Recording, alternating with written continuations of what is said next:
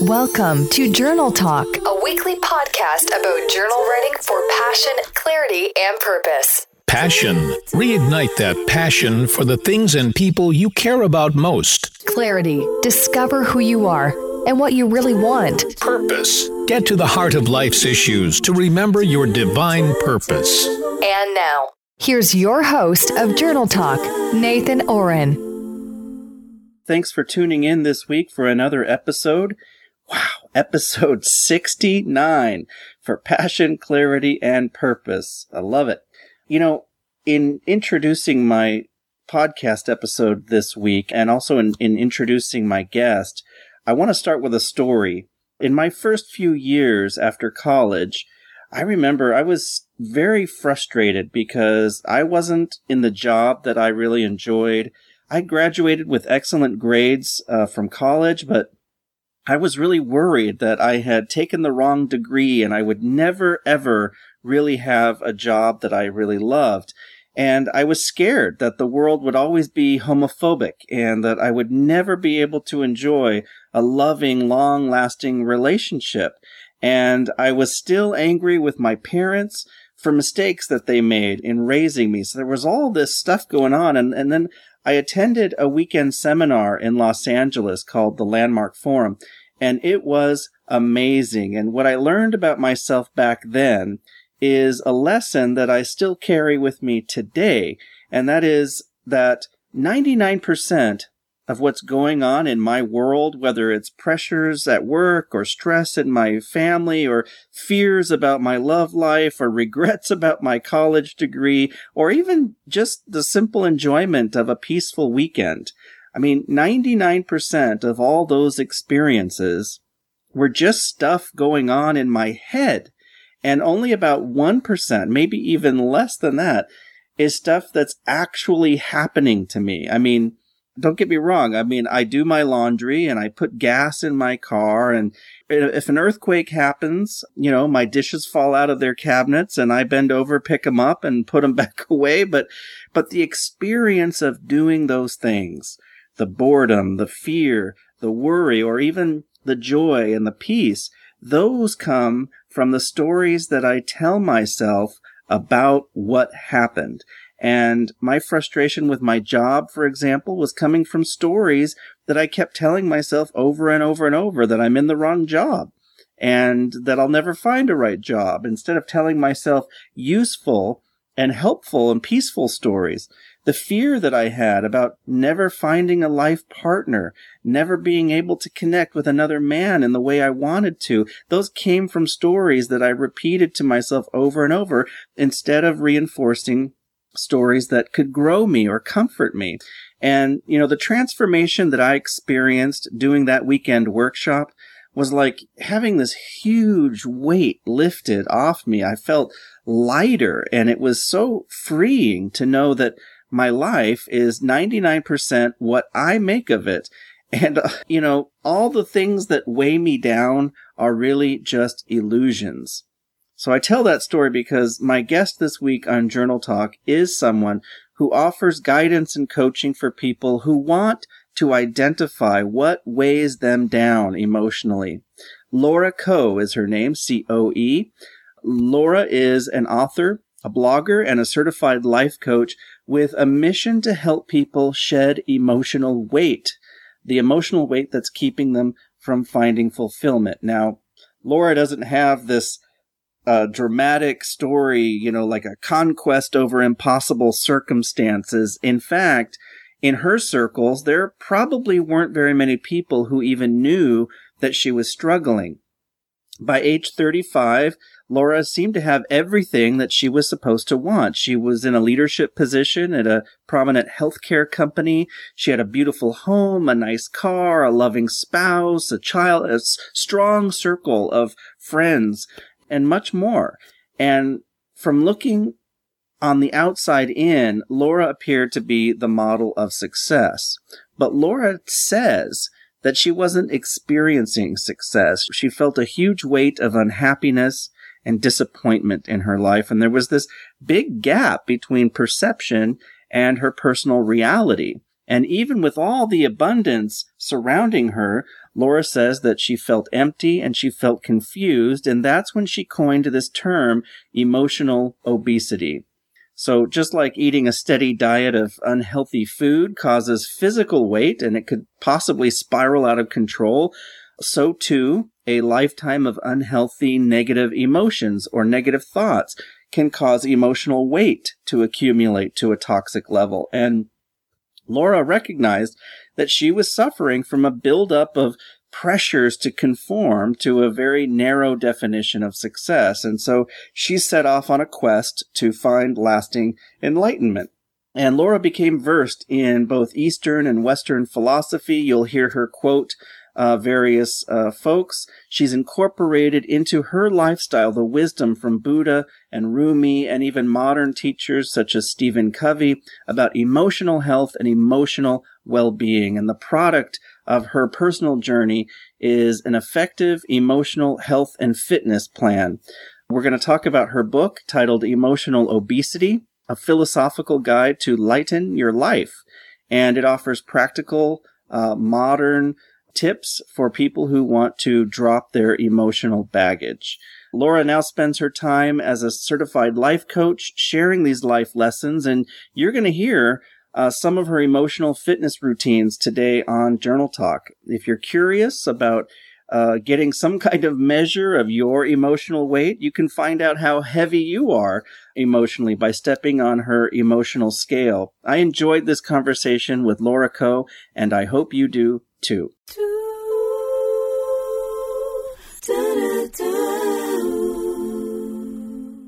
And I have with me on the line from Chicago, Laura Coe. Laura, how are you today? Fantastic. How are you, Nathan? I'm doing great, doing great. Welcome to Journal Talk and the Penzu podcast. It's delightful to have you here. I first read an article of yours on Mind Body Green that just turned me on to this idea of emotional obesity. Such an unusual combination of words, but it makes so much sense when I read some of your stuff. Maybe you can start off by telling people a little bit what you mean by emotional obesity. What is that? And discuss a little bit about your battle with it. For sure. Yeah, emotional obesity, I think the holidays are approaching and we're all thinking about, what we're going to eat over the holidays, and the most gym memberships happen January 1st. But what about the emotional weight? What are we doing to think about the ways in which our life weighs us down, right? So we think about what we put in our mouth and exercise. Even if we don't do that much, we're all very aware of it. But it dawned on me that we really don't pay much attention to this sense of heaviness that many of us feel in our lives. And I was that person. I was living a life that felt very heavy, very weighed down. And my solution was push through. Man up, try harder. It's you, right? Like stop being a baby about it. And I got to a sort of a break point with it all. And that's when this idea really hit me. What is it that one does to work out their emotions, right? Not just push through them. And I decided to write a book about it and my own struggle to get emotionally fit. Yeah, very good. So you've been blogging, you're a certified life coach who's taken on this mission to help people shed emotional weight. Tell us about some keys of emotional fitness, or what does it mean to be emotionally fit? How do you drop this weight? It's a little bit more difficult than pushing the cookies away from you after the full Thanksgiving meal, because there's no actual tangible cookie. It's the thoughts in your head, right, that you need to push away. So the very first step is to become aware that that's the problem. What's making you feel heavy, dread, anxiety, fear, what have you? It's the thoughts that you're saying to yourself, right? So becoming aware of that is critical. The second is to accept that these thoughts, these narratives, they can be rewritten. And especially for writers, I feel like this is such a great idea that we're storytellers. So tell a good story. It's not like you're lying to yourself or just doing positive thinking. But the truth is that you could go out with a group of friends and everybody's having a unique experience about the evening.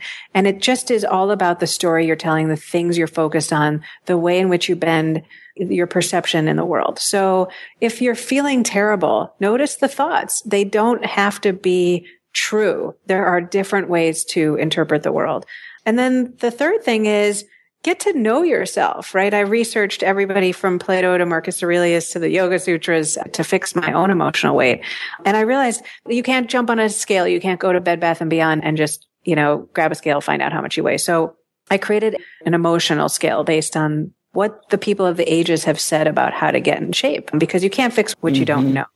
And then you just have to work it out, right? Like nothing happens, sadly, without us taking action and actually working to think about these emotions, the things that I just mentioned, writing a new narrative, taking responsibility, and, just keep that going over a lifetime, just like we would keep hitting the gym. Mm-hmm. And these things that, you're using so many of these analogies to the food. There's a lot of people who've been battling with food for years and years and years and have tried all these things and, pills and exercise programs and stomach bacteria. Have you heard about the leaky gut syndrome? And there's just so many ways, sleep deprivation and acid reflux. I sense that, when people hear about emotional obesity, it's almost taking away the food analogy for a moment. What does it look like being emotionally obese? What does that feel like? What is that? Give an example of a person struggling with this. Yeah. And to your first point, I want to be clear that it's a metaphor. And And as much as people struggle with all sorts of addictions, from food to drugs to alcohol, it's hard to get in emotional shape too, right? So the metaphor is really just to say it's, people do struggle to get in shape physically, but at least the culture gives you a ton of systems. There's a gym on every corner. There's endless podcasts and apps to get in shape. But what is there for emotional health? Yeah. And so what does it look like? It looks like the thoughts in your head. It's the stuff that we say to ourselves. And each of us craft these really unique sentences about our life situation. I work with clients all the time. For myself, I was a writer. I was trying to write, and I kept saying to myself, I can't write a book. I don't have a PhD. I wasn't aware of this thought. I didn't pay attention to the thought. I barely even noticed it was happening, but I definitely thought it was true until I stopped and said, what am I saying? This thought makes me feel terrible. It makes me want to quit writing. Every time I think it, I feel like I'm an imposter. And this one little thought that I drafted, I created, I repeated over and over and over. I call them junk food thoughts, right? Because they're the stuff that we consume in our heads that weigh us down, just like a big bag of cookies weighs us down. So, and then I needed to replace it with a nutritional thought. And again, I know there's all this talk about positive thinking, like, be grateful, but that didn't work for me. What worked for me was to say, okay, so I keep saying to myself, I need to have a PhD to write a book. Do I believe that's true? The answer is I read all sorts of books from people who don't have PhDs, right? So why am I saying this to myself? So I replaced it and I said, you know what? I love books from PhDs, from non-PhDs. It's about whether or not you have something helpful and valuable. And this now became an effort for me to just be helpful and not worry about my credentials. So that's what it looks like. And the process is really when you start feeling bad, stressed, anxious, fearful, capture it. If your audience are journal writers, it's the best audience ever. Get your journal out, write down those thoughts, put them out as plainly as you can. When you're feeling at your worst, what are you saying to yourself? And then ask yourself, do you think it's true? Yeah, wonderful. What's coming up for me just during this conversation, and it's funny you speak about the holidays, starting from Thanksgiving and Christmas and New Year's. This has typically been a sad time of year for me. And I've just very recently in the past 2 years just realized, what's happening here. And it's almost like that thought that you're saying, that the thought that's underneath everything that you don't really recognize. I come from a combined family. I've got 2 sisters that are natural sisters, and 2 sisters and a brother that are step family. We all get together. We love each other. We're very close. I'm very, very proud to be part of this family. But they're all married and they all have kids. And Uncle Nathan is the only one who's single and has no kids. And every time I come to the party to celebrate and have fun, there are these thoughts that, like, who am I? I'm sort of the odd, ugly duck. And I never realized that's what was dragging me down. That's why I wasn't enjoying myself. That's why every year that comes, I want to pull away from the family.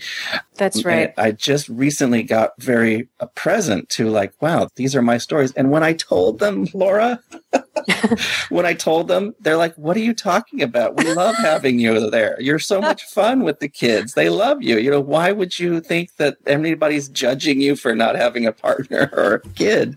Yes. Yeah. I love it. I love it. I mean, this is exactly what I'm saying is we focus on the end outcome, right? Like we focus on, that's why I call it emotional obesity, because we focus on this really big sense of dread or heaviness or fear or anxiety, right? We know we feel that way, but we don't think about how we got there. Like, what was the foods I ate? Have I exercised? Whatever. And so what you basically did was say, what is it that's getting me to this place?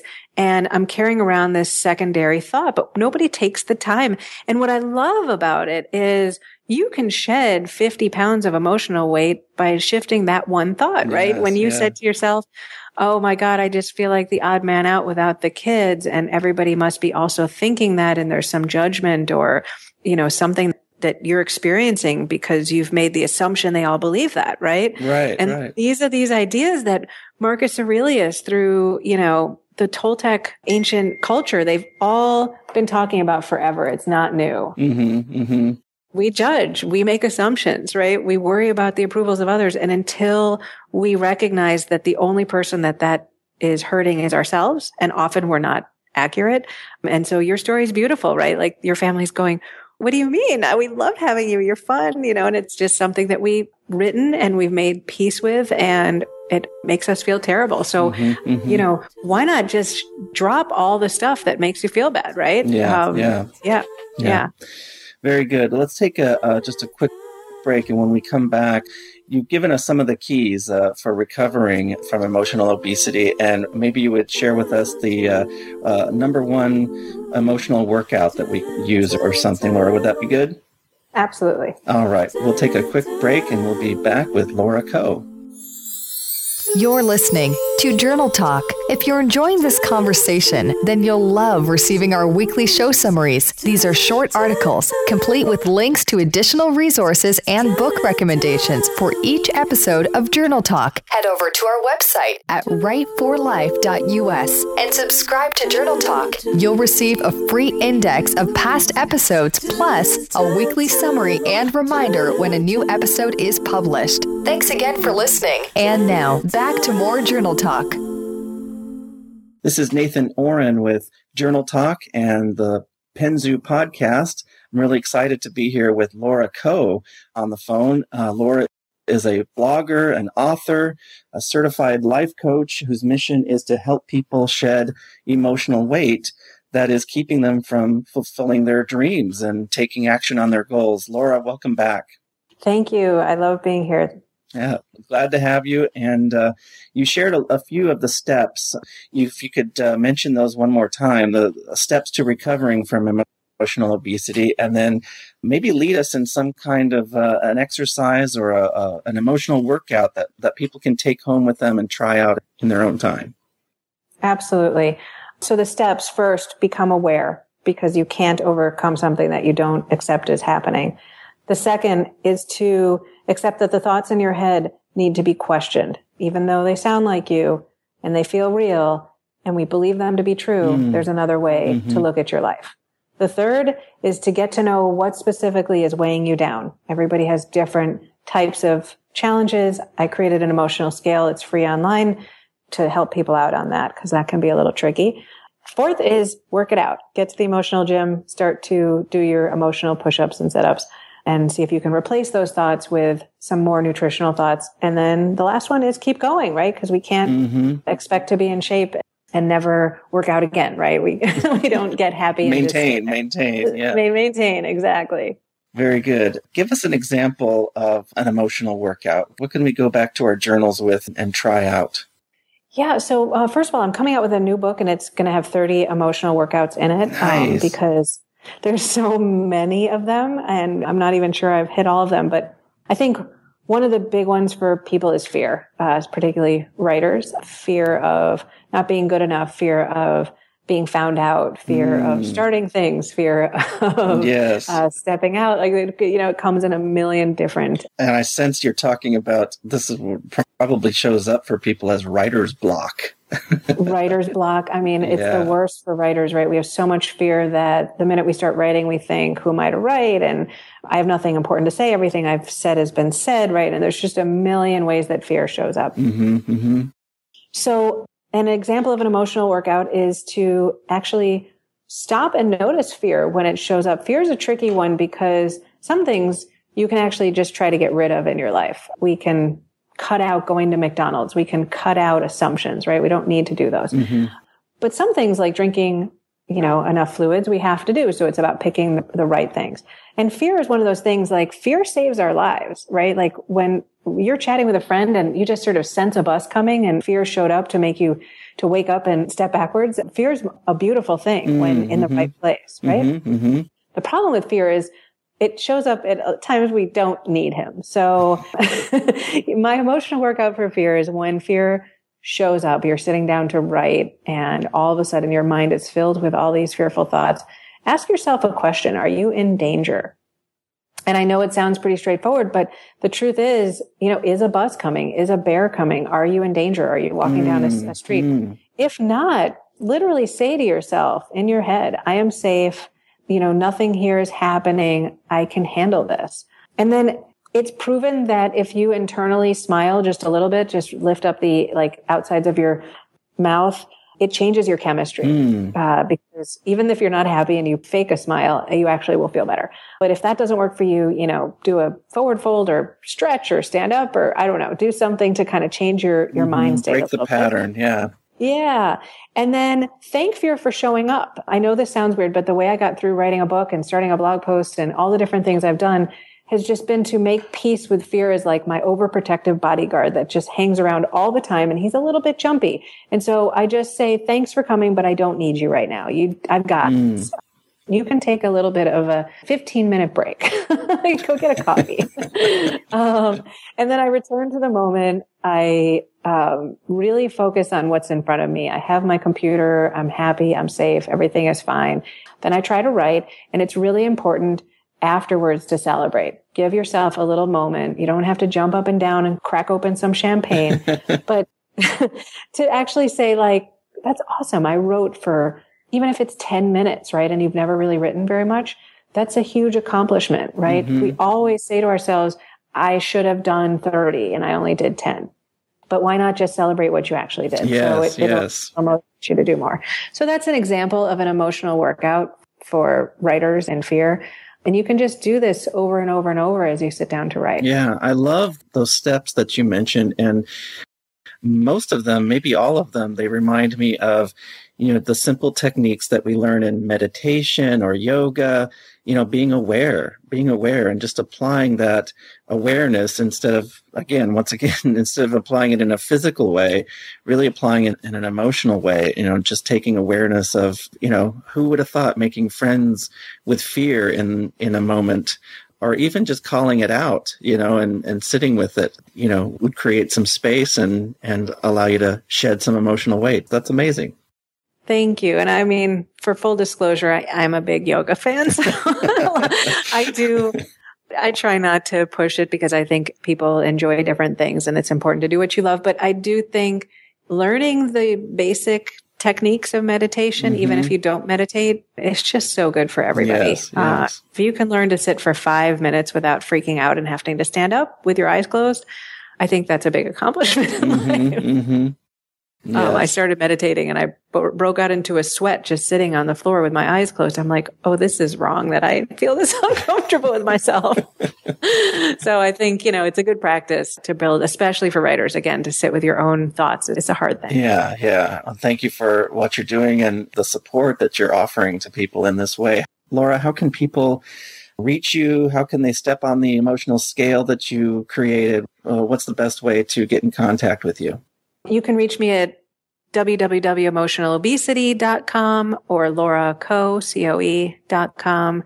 And on the homepage, you'll see a big button, hop on the emotional scale. You can sign up for my newsletter And on Amazon, you can find my my book. All right, very good. And we'll be looking out for your second one. Do you have a title already, a working title?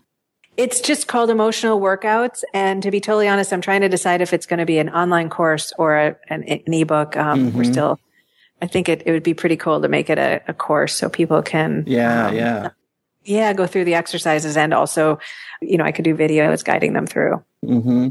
Very good. Well, we'll keep a lookout for that. And as we're practicing, can you tell us, what can we expect? How does life improve when you improve your emotional fitness? What are some of the things that we should start noticing in our emotional lives? A client of mine was younger, actually a college student, and he left his fraternity, got an apartment, and he wrote me this beautiful letter. And it was the perfect way to say it. His life was still, he was working hard, he's trying at a lot of things, but there was an ease. Everything feels easier, even when you're working 10 times harder. And when you're out socially, you're more relaxed, you feel more yourself, and people are more attracted to you. And the reality is that you don't really care because that desperate feeling of wanting to be seen and heard disappears. So you're more liked, but you're more relaxed at the same time. So there's just this incredible ease and lightness that happens. I'm still working really hard in my life, but I just don't feel that stress on a regular basis. When difficulties come, I'm much more prepared to handle them. My mind doesn't get away from me. Things don't just, run me over anymore. So those are kind of the goals. And it really does work for a lot of people. Very good. Very good. Well, thank you so much for your time. I've really enjoyed this and can't wait to put some of these into use. Is there anything else, Laura, that you would have the Journal Talk and Penzu communities consider before we sign off? Yeah, just give it a try. Just take one thing that has been on your mind that you have repeated and repeated and repeated.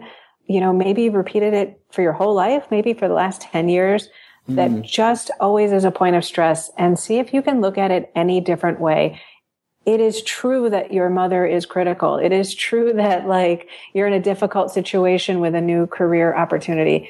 I'm not saying that the things you're experiencing aren't true, but is there a different way to look at it? One that includes, more gratitude and a feeling of empowerment rather than feeling disempowered. And I think that really is something worthwhile to try. Yeah, very good. Very good. Reframing. I really appreciate that. Laura, thanks so much for your time. We'll check in with you again in the future, and enjoy the rest of your week. Thank you. Thanks so much for having me. You bet. This episode of Journal Talk is copyright and brought to you by Write for Life, a web resource for living with passion, clarity, and purpose through journal writing. Find us online at www.writeforlife.us, spelled WRITE, the number 4, LIFE.us. Thanks again for listening to Journal Talk.